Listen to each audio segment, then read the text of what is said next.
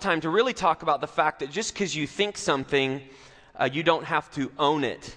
Just because the thought came to you this morning right before you thought to roll out of bed doesn't mean that that has to be the thing that you think about for the rest of the day. Or if you think something in the midst of relating to somebody, like, why do you do that? And I can't stand you right now. Just because you think it doesn't mean that it's true. And for me in my life, I've realized that knowing just because I thought it doesn't mean it's true has been something that's actually really helped me not go off of cliffs in my life. Because many times things enter my mind that are just flat out not true. They're not based on reality. They're not based on the way that God has made the world, based on the reality that He has set. And I found that as I learn to battle the thoughts that are not true, I actually can have productive thoughts. I actually can make better choices, and I can treat people better, and my relationships are improved. And it all starts by what happens in between my ears. And the same can be true about something that you feel. Just because you feel it doesn't mean that it's true either. And you see many relationships that start on a feeling that just fizzle out over time. Because just because of what you feel and just because of what you think, it doesn't mean that it's true. And so we've been talking about certain lies, and I just wanted to review those so in case you've missed a week, you can all be caught up. But we got a couple more weeks, and each week we're looking at a certain lie. 2 weeks ago, we looked at the lie, I'm too tired. And when you think that lie, what you're thinking is not just I'm tired, but it's I'm too tired to do what I need to do. I'm too tired to take care of that responsibility. I'm too tired to treat somebody this way. I just can't handle it. And so we talked about the importance of relying on God's strength to help us push through those times when we think that we're too tired. And so my goal has been to not say, I'm too tired. I can say, I'm tired. That's true. I am tired. A lot of times I'm tired. But I get into trouble when I say I'm too tired. And so I encourage you, as you're kind of wrestling with these different lies, think through the different things that you need to say to counter maybe the lie with the truth. And so I'm tired, but I'm not too tired. And we looked at it's too hard. The idea that as something comes to you that you're faced with, that you didn't see coming, there's something in us that just goes off in our heads. This is too hard. This is too complex. This is too difficult. I can't handle this. And many times we face things in life that we didn't anticipate we would face. And they hit us right upside the head. They stop us in our tracks, and we think, this is way too hard.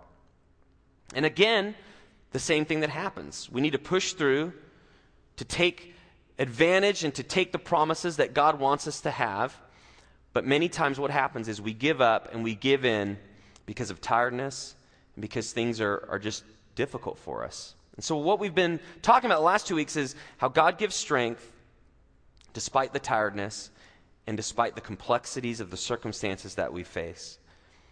And in theory, that may sound like, well, that's great. I have a problem and God can help me. But this is also about really looking at the fact that God is a God because He created us, because He wants a relationship with us. He actually has the tools and He Himself has the resources to allow us to counter the things that give us problems in life. And so it's not a magic key. It's a relationship with God Himself. And through that relationship, you actually can live life based on the truth instead of a lie.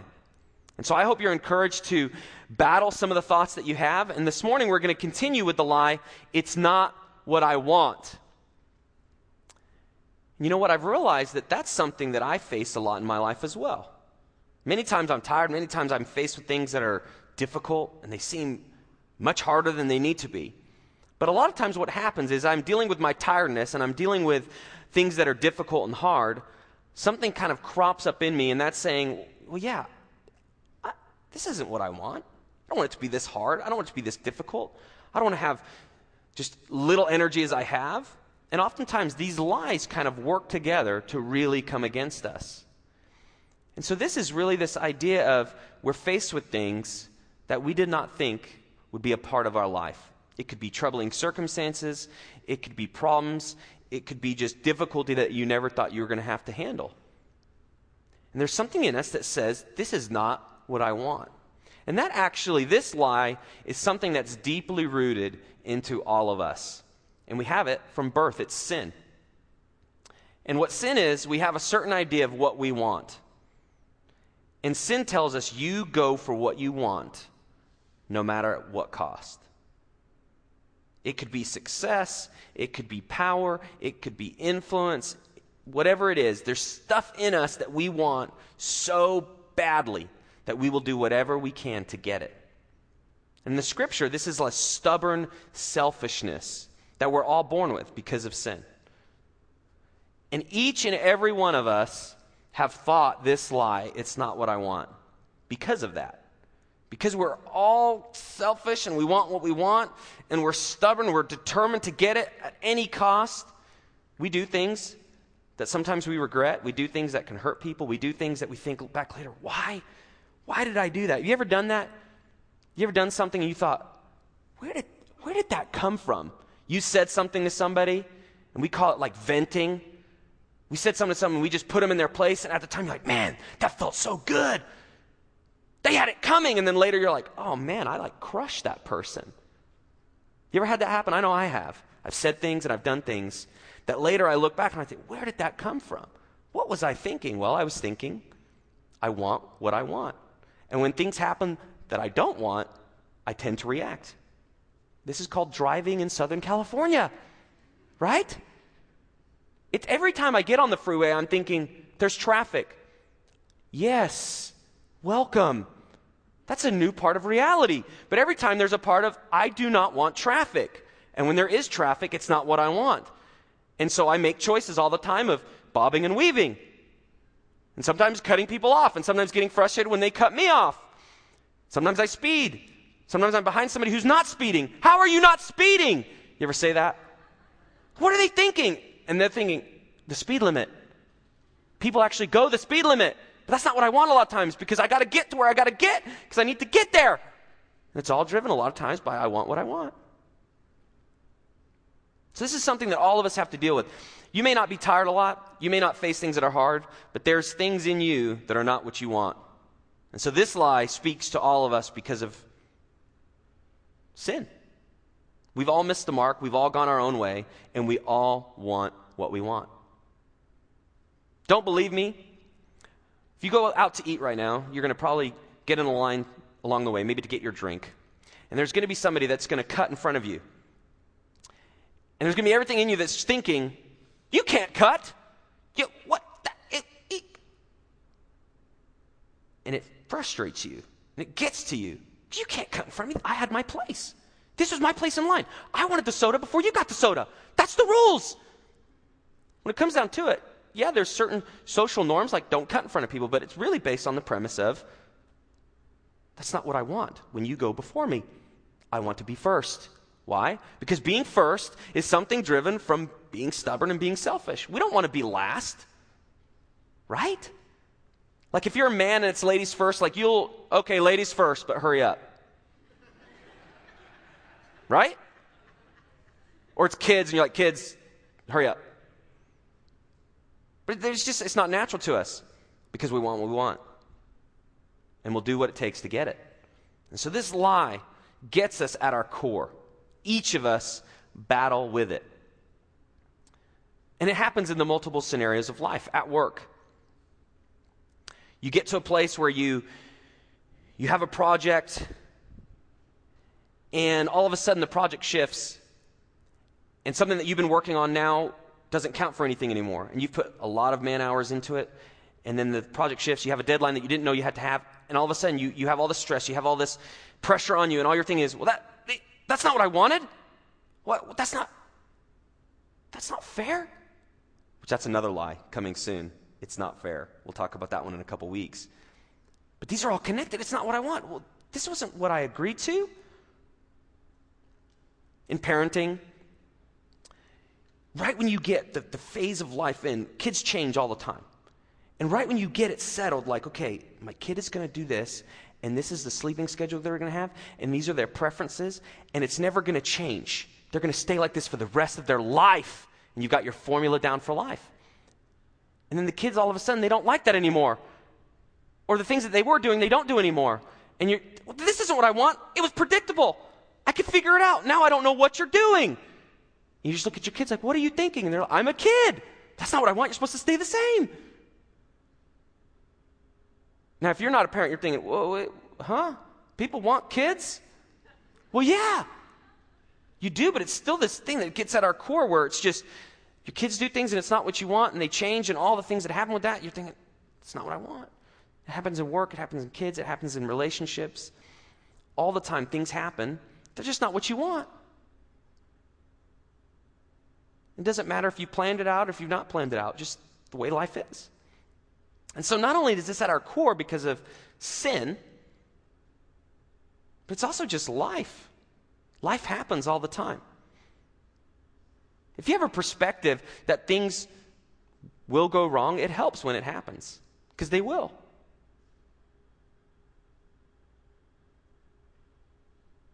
Now, the hope is we're not just Debbie Downers like, yeah, life stinks, I'm prepared. But actually, in the midst of things that don't go the way we want, that aren't exactly what we thought should happen, what do we do? How do we actually take advantage of opportunities as they come? How do we deal with the things in us that cause us to get really upset and to try to control people and control circumstances? Because that's what it really comes down to. It's control. When things happen, that's not what we want. We don't have control. And when we don't have control, we start to get really concerned. Because how can I get what I want if I'm not the one controlling it? What you find in life is there's very few things that you have control over. You try to control people, over time they're not going to let you. You try to control circumstances, they change. You even try to control your emotions, and it's like a slippery just thing in your hands. It's just gone like water. You can't do it. So these lies are really based on control. You just don't have it.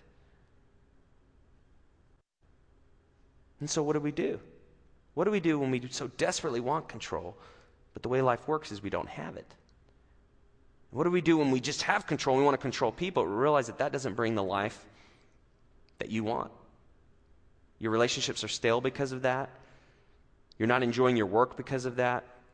Because as you're trying to keep everything right here in the palm of your hands, it just is slipping out. And so this lies at the core of us. And I want to dig in to the scriptures to find out a story and really look at what do we do and what have people done that are just like us, that maybe are faced with circumstances that we've never been faced with, but they have a relationship with God. And as we look into the scriptures, as we've been doing throughout this series, we've been looking at the Old Testament. That's the first part of the Bible. And in the Old Testament, you find stories after stories. And when I say story, it may sound like these are make-believe things, but these are actually historical events that really happened as God interacted with people. And so many people made good choices, many people made bad choices. And just like us, they're a mixed bag. They made good and bad choices.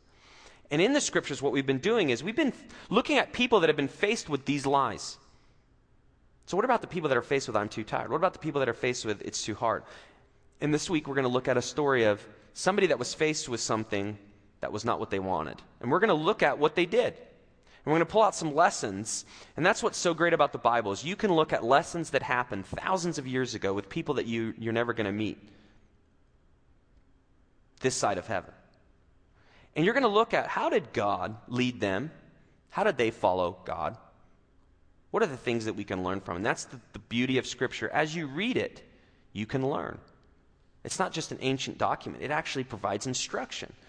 And so I want to shift gears, and I want to share a story, a little bit from the history of Israel. And we're going to follow two main characters. Deborah, who's a judge at the time. She's a leader. There is no king of Israel, but she's a judge where people come to her for advice. People come to her for counsel. And there's a general of the army at the time, and I say army because it was more makeshift than established, and his name was Barak.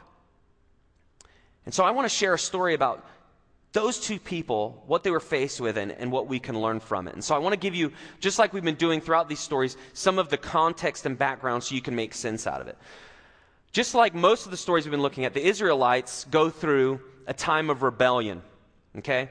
Now, anytime you look at the Old Testament, most of the time you could pick a story and the Israelites were just doing what they wanted to do. So even the premise of it's not what I want, the Israelites knew that. The Israelites went always away from God because they wanted this. And God said, but you need to do this, but that's not what I want. And so they rebelled, just like toddlers.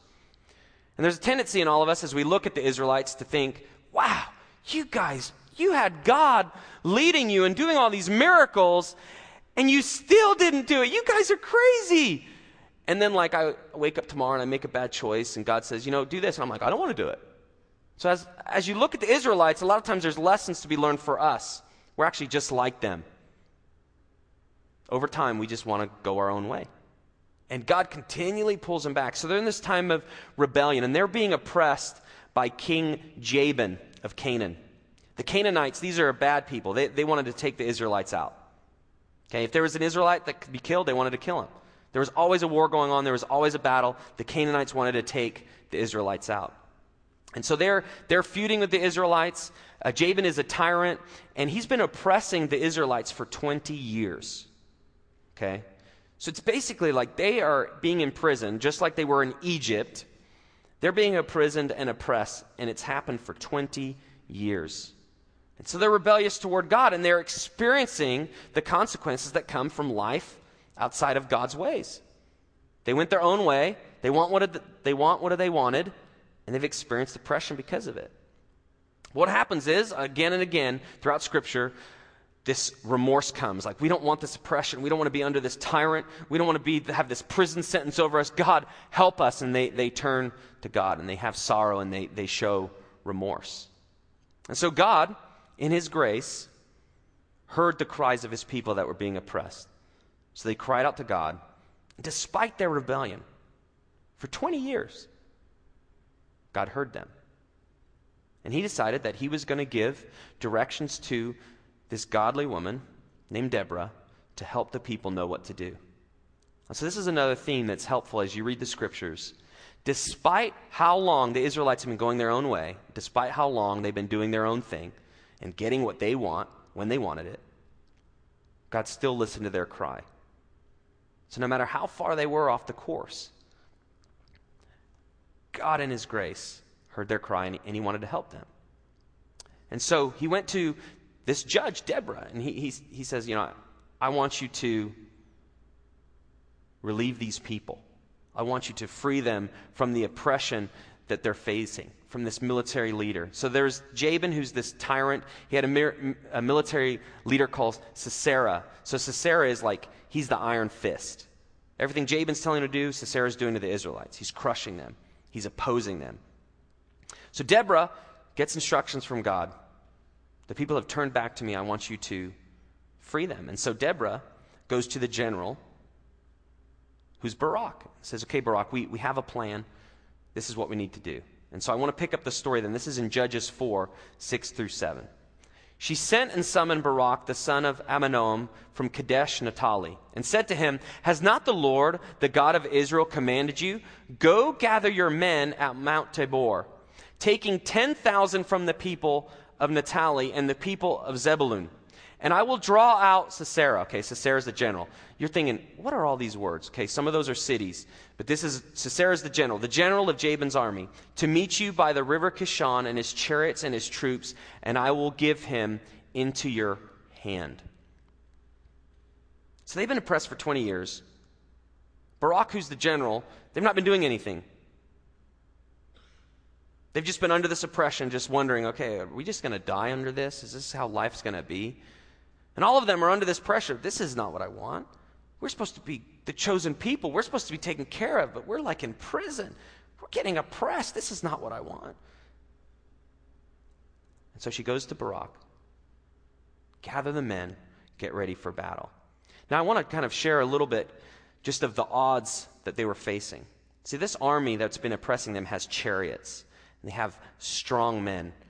And in modern warfare and in ancient warfare, chariots, they're like the tanks. It's like fighting against tanks. If you don't have tanks, it's hard for a man to go up and like kick the wheel of a tank. Like, come on, stop. It doesn't work. Same thing with a chariot. If you don't have a chariot, you're in trouble. And so Deborah's like, all right, Barak, general, you've been out of the game a little bit, but it's time. Let's go. Let's gather the people. Let's get ready to fight. We're going to take them out. And Barak's saying, they got chariots, right? Like they still have those? Yeah, you could do it. But like chariots, right? Yeah. And that's what he's thinking. Well, how's that going to work? We don't have chariots. We barely have a makeshift group of soldiers. This isn't an army. We've been scattered. We've been oppressed. We're not ready to fight. There's been no training. And so Deborah's giving him the orders, and Barak's a little bit scared. This isn't what he wants. He doesn't want oppression, but he also doesn't want to fight a battle he's going to lose.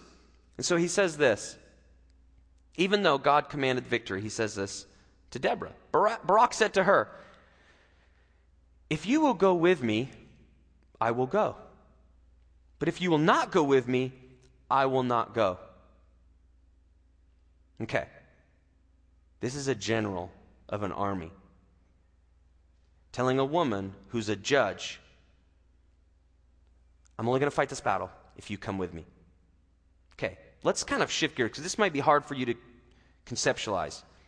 It is a little bit to me as you get through all these cities that you're trying to keep track of. But basically, it would be like the general of an army today going to a politician that's never fought, that never has had any battle or military experience, and saying, "This whole battle is on you, Congressman.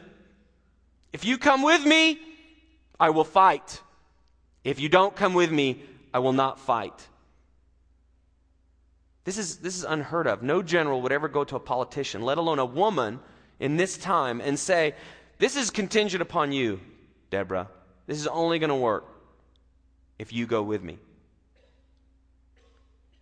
And this was her answer. And she said, "I will surely go with you." She's a gamer. She's ready. "I will go to battle."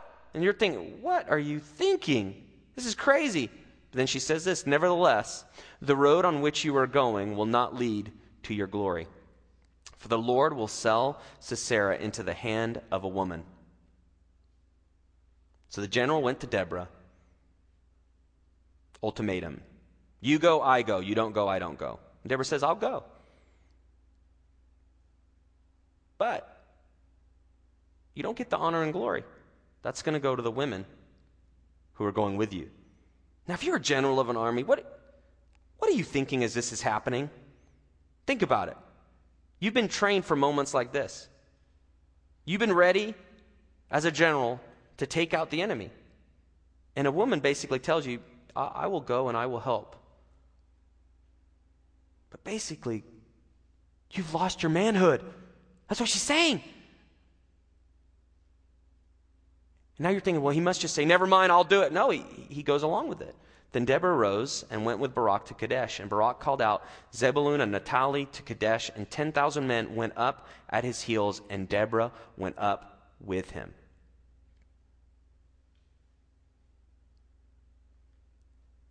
So you see what's going on here? Barak was faced with odds he did not want. He didn't want to fight chariots. What he's basically saying is, I would rather be in oppression than have to be in a battle that I feel like we can't win. He wasn't willing to fight. So could you imagine? He's calling all the men. This is the picture I have in my mind. This kind of cracks me up. He's a general. You know, he's probably got like a nice jacket, and he's wearing some things that kind of show he's a general opposed to just a common fighting man. And he's the general. And he's calling all the people, "Okay, come on, troops from this area. Come, troops from this area. Let's lead." And the troops are just looking at him like, what's Deborah doing with you? And you could just see his face like not wanting to admit it, but yeah, she's here. Like, "Well, she's doing here. You're the general." I told her she had to come. Could you imagine? Just picture that in your mind. A general with all the troops that he's about to lead into battle, and he's basically saying, "I was too scared. This was not what I wanted. This wasn't the plan. This wasn't the odds, and I was scared." It just fascinates me. All the pressure, it got to him. He gave in. And this is a common pattern that happens again and again. You have an enemy thought, and you decide the boundaries for what you will do.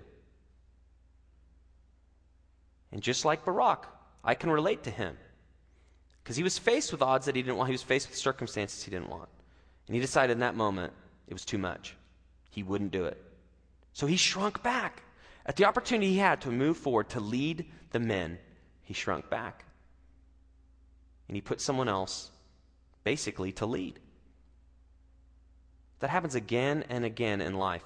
You're faced with things that you don't want, and you then determine, okay, I don't want that, I don't want that, I don't want that. I'll take this, but if this happens, I'm not going to do it.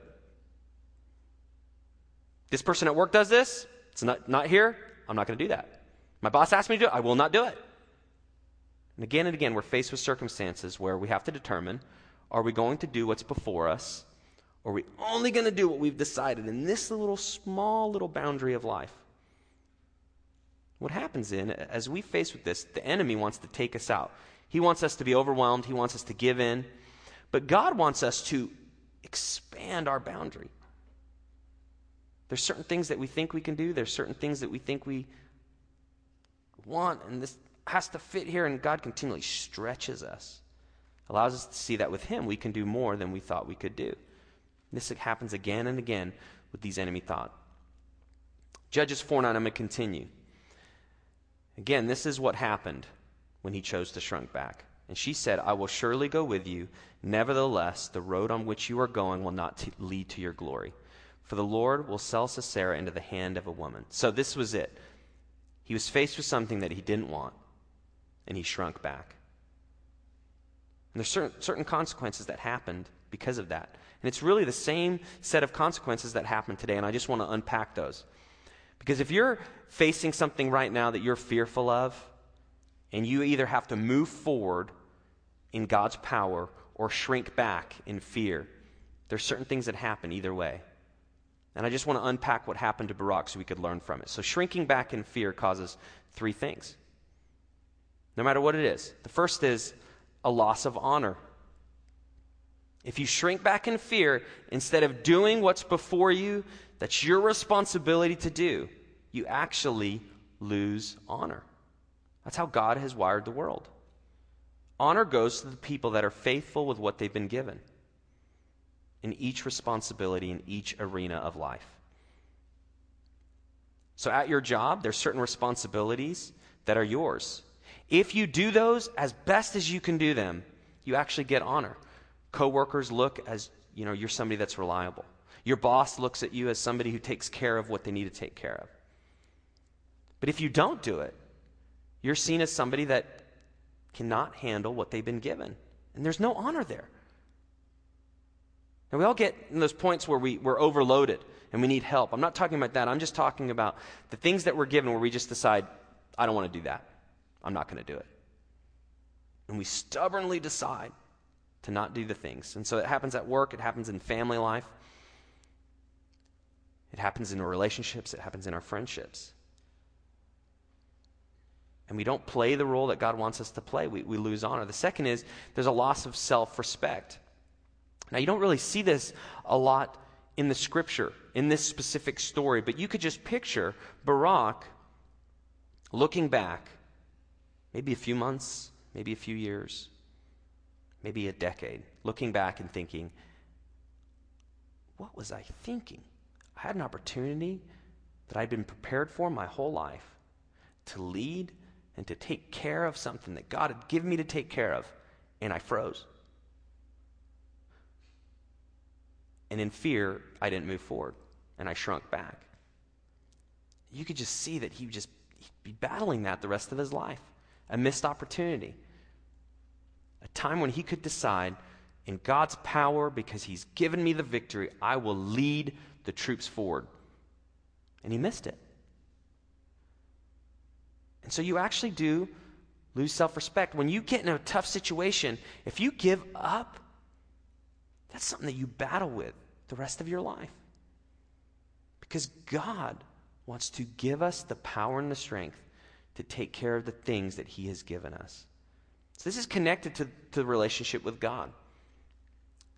God is a God who provides, and God is a God who helps. And he wants each of us, in the midst of the things that are overwhelming, to look to him in the moment to help us.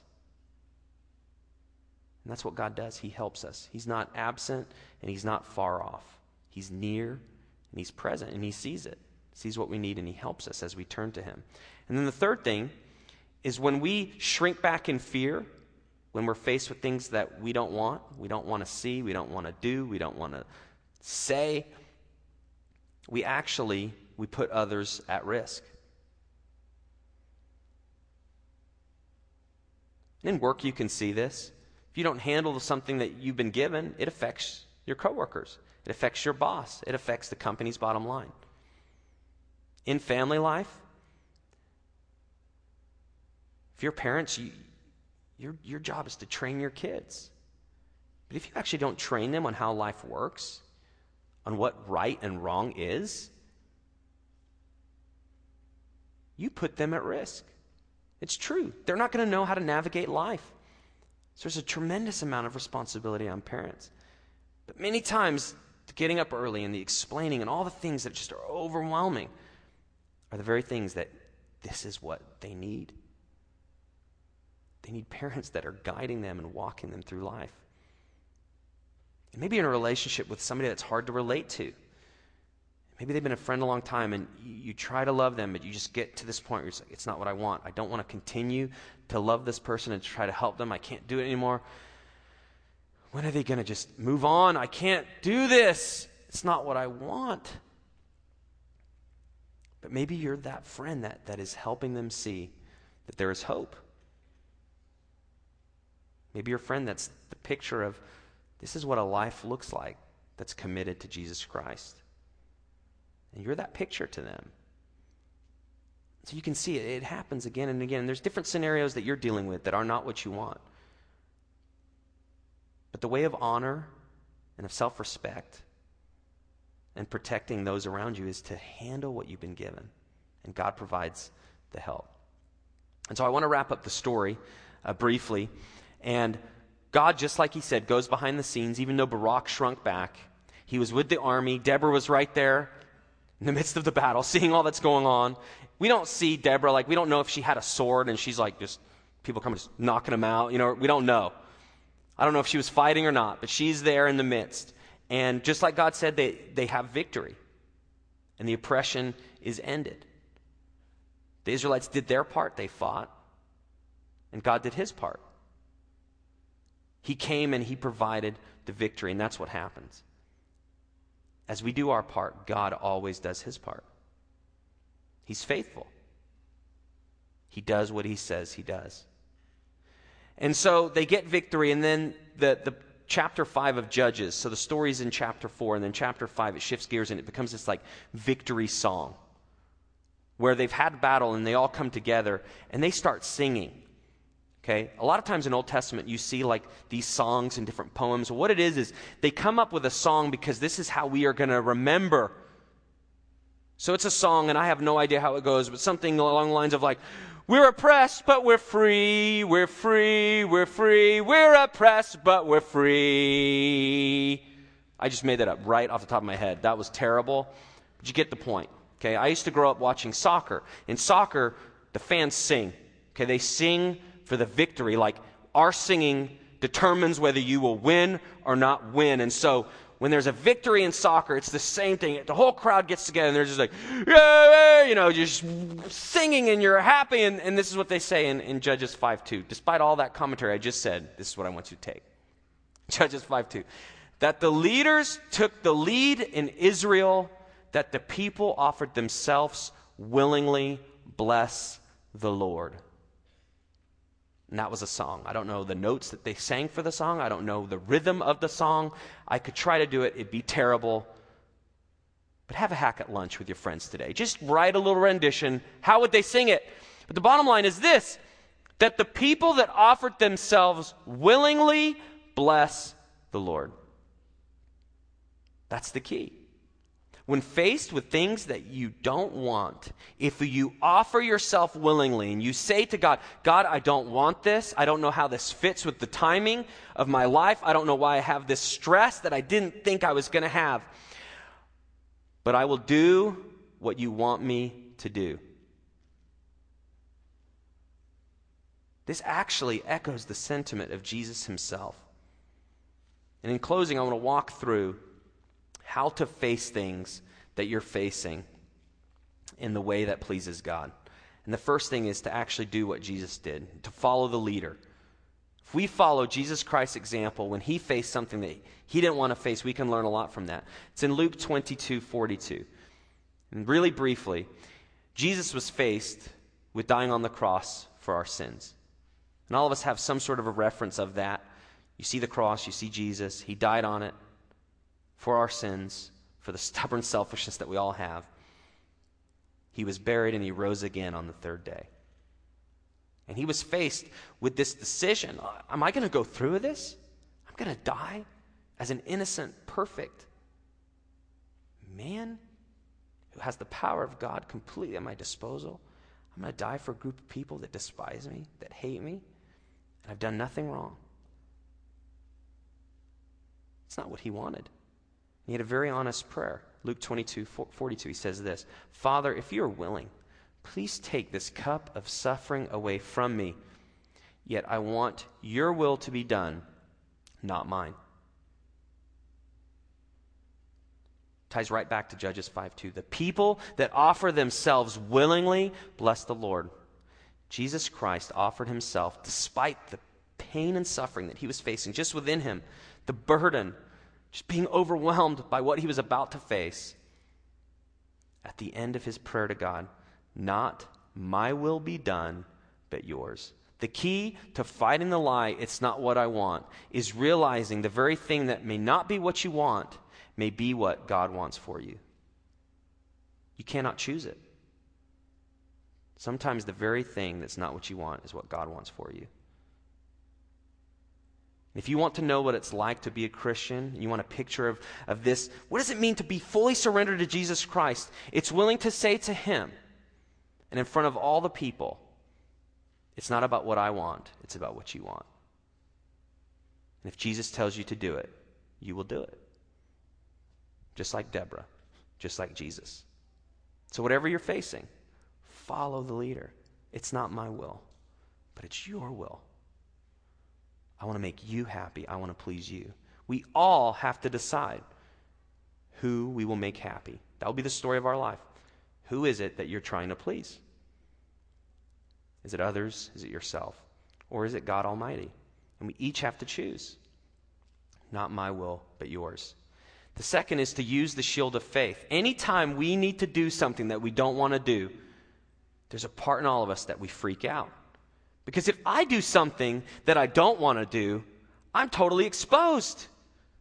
I could be unhappy the rest of my life. What if my life turns out to be a complete sham because I'm doing something I never wanted to do? Well, if you use the shield of faith, you're fighting the battle, saying that God will not rip me off. It's not my will, but his will be done. And if I do his will, it will be far better for my life than if I try to do my own will. That's using the shield of faith. In the scriptures, you need the shield of faith to fight the battle. It's part of the spiritual armor. If you've never read about the spiritual armor, you can read it in Ephesians 6. It's very helpful. It's how you fight the battle. You use the armor of God. But the shield of faith is to block the fiery arrows of the evil one, of the devil. And the devil throws arrows at you like, you're not good enough. Kaboom! You stink. Kaboom! You're going to fail. Kaboom! How does that fit your plan? Kaboom! You get the picture. The arrows are always coming. The shield of faith is, yeah, it's not what I thought, but God's going to take care of me. Yeah, I had a plan, but maybe God's plan is better. Yeah, I understand. I don't really know what's going to happen, but I trust that God will take care of me because I'm his son. That's the shield of faith. If God wants me to do it, and I do it, I'm far better off than if I don't. That's the shield of faith. So each of us have to use it, and we've been given it. Despite our plans, despite what we want, ultimately, if we decide God's will be done in our life, the shield of faith is saying, God will not rip me off. I'll be far better obeying him than just getting what I want. And that's faith. You have to decide, will I follow Jesus, believing that he will take care of me? And you don't know. You can look at the examples of people, you can look at the experiences people have, you can look at the lessons in the scripture. But the bottom line is, ultimately, you don't know. That's why it's faith. So each of us have to decide today, whatever that we're facing, do I trust that the God that came through for the Israelites, that came through for Deborah, that came through for Barak, even though he shrunk back, that came through for Jesus when he was rose again, will he come through for me? And we each have to decide. Because if it's not what I want, I'm exposed. Because I may be doing something I don't want to do. If I do something I'm not going to do, what if I'm not happy? It's true. You may not get what you want, but you actually may get better than whatever you wanted. And that's faith. And the last is once you've taken the shield of faith, decided that God's not going to rip you off, you take wise, decisive action. Just like in a battle. You can't just stand there extinguishing the arrows, because eventually you're just standing still. You're going to get hit. You have to move forward. And so when you're faced with something that you don't want, and you've decided that it's God's will, not your own, and that he will not rip you off, you move into doing it. You do what he wants you to do. And I can't tell you what that is for you. I have a few things in my own life that I know God wants me to do, and I have to decide to do it. But each of us have that choice. And that's free will. And even after you've committed your life to follow Christ, and he is the boss of your life, and you do walk with him, you still could wake up tomorrow and he ask you to do something that you don't want to do. And even the premise of committing your life to Christ, you may look back and say, do I really want the Bible to kind of dictate what I do in my life? That's not what I want. That may be true. So even on the front end, there may just be things that you're facing that it's not what you want, but you have to decide, is doing what God wants better than what I want? And that's the choice every single one of us have to make. And I want to encourage you. I speak for myself, and I'm one man, and there's many people that have experiences as well. But I've known on the flip side, when I have pushed through and done what God wants me to do, whether it's to obey, whether it's to treat somebody a certain way, whether it's to take care of something I don't want to take care of, when I've done that again and again, God has not ripped me off. And I want to encourage you, think through what the thing is that you're facing that you don't want to do. And make a choice today to do it, if that's what the Lord wills for you. I'm going to pray, and then JR is going to come up and walk through some next steps, and then we're going to be receiving our offering. Why don't you guys pray with me? God, I thank you for just the character of Barak, and it's very easy to pick on him as you look into the story as a man that shrunk back, but I know in my own life, I'm just like him. I face things and I get scared and I get nervous, and I flat out just don't want to do things sometimes that you want me to do. And God, forgive me, forgive anyone here that has that same tendency, whether it's by sin or stubbornness or by selfishness. God, we want to do what you want us to do. Not our will, but yours. God, will you make that true to us? Help us to see the thing that you want for us, the thing that is our next step in obeying you. And God, give us the strength to do it despite us knowing the outcome. And that is faith, and we need your help to grow in it. In the name of Lord Jesus, amen.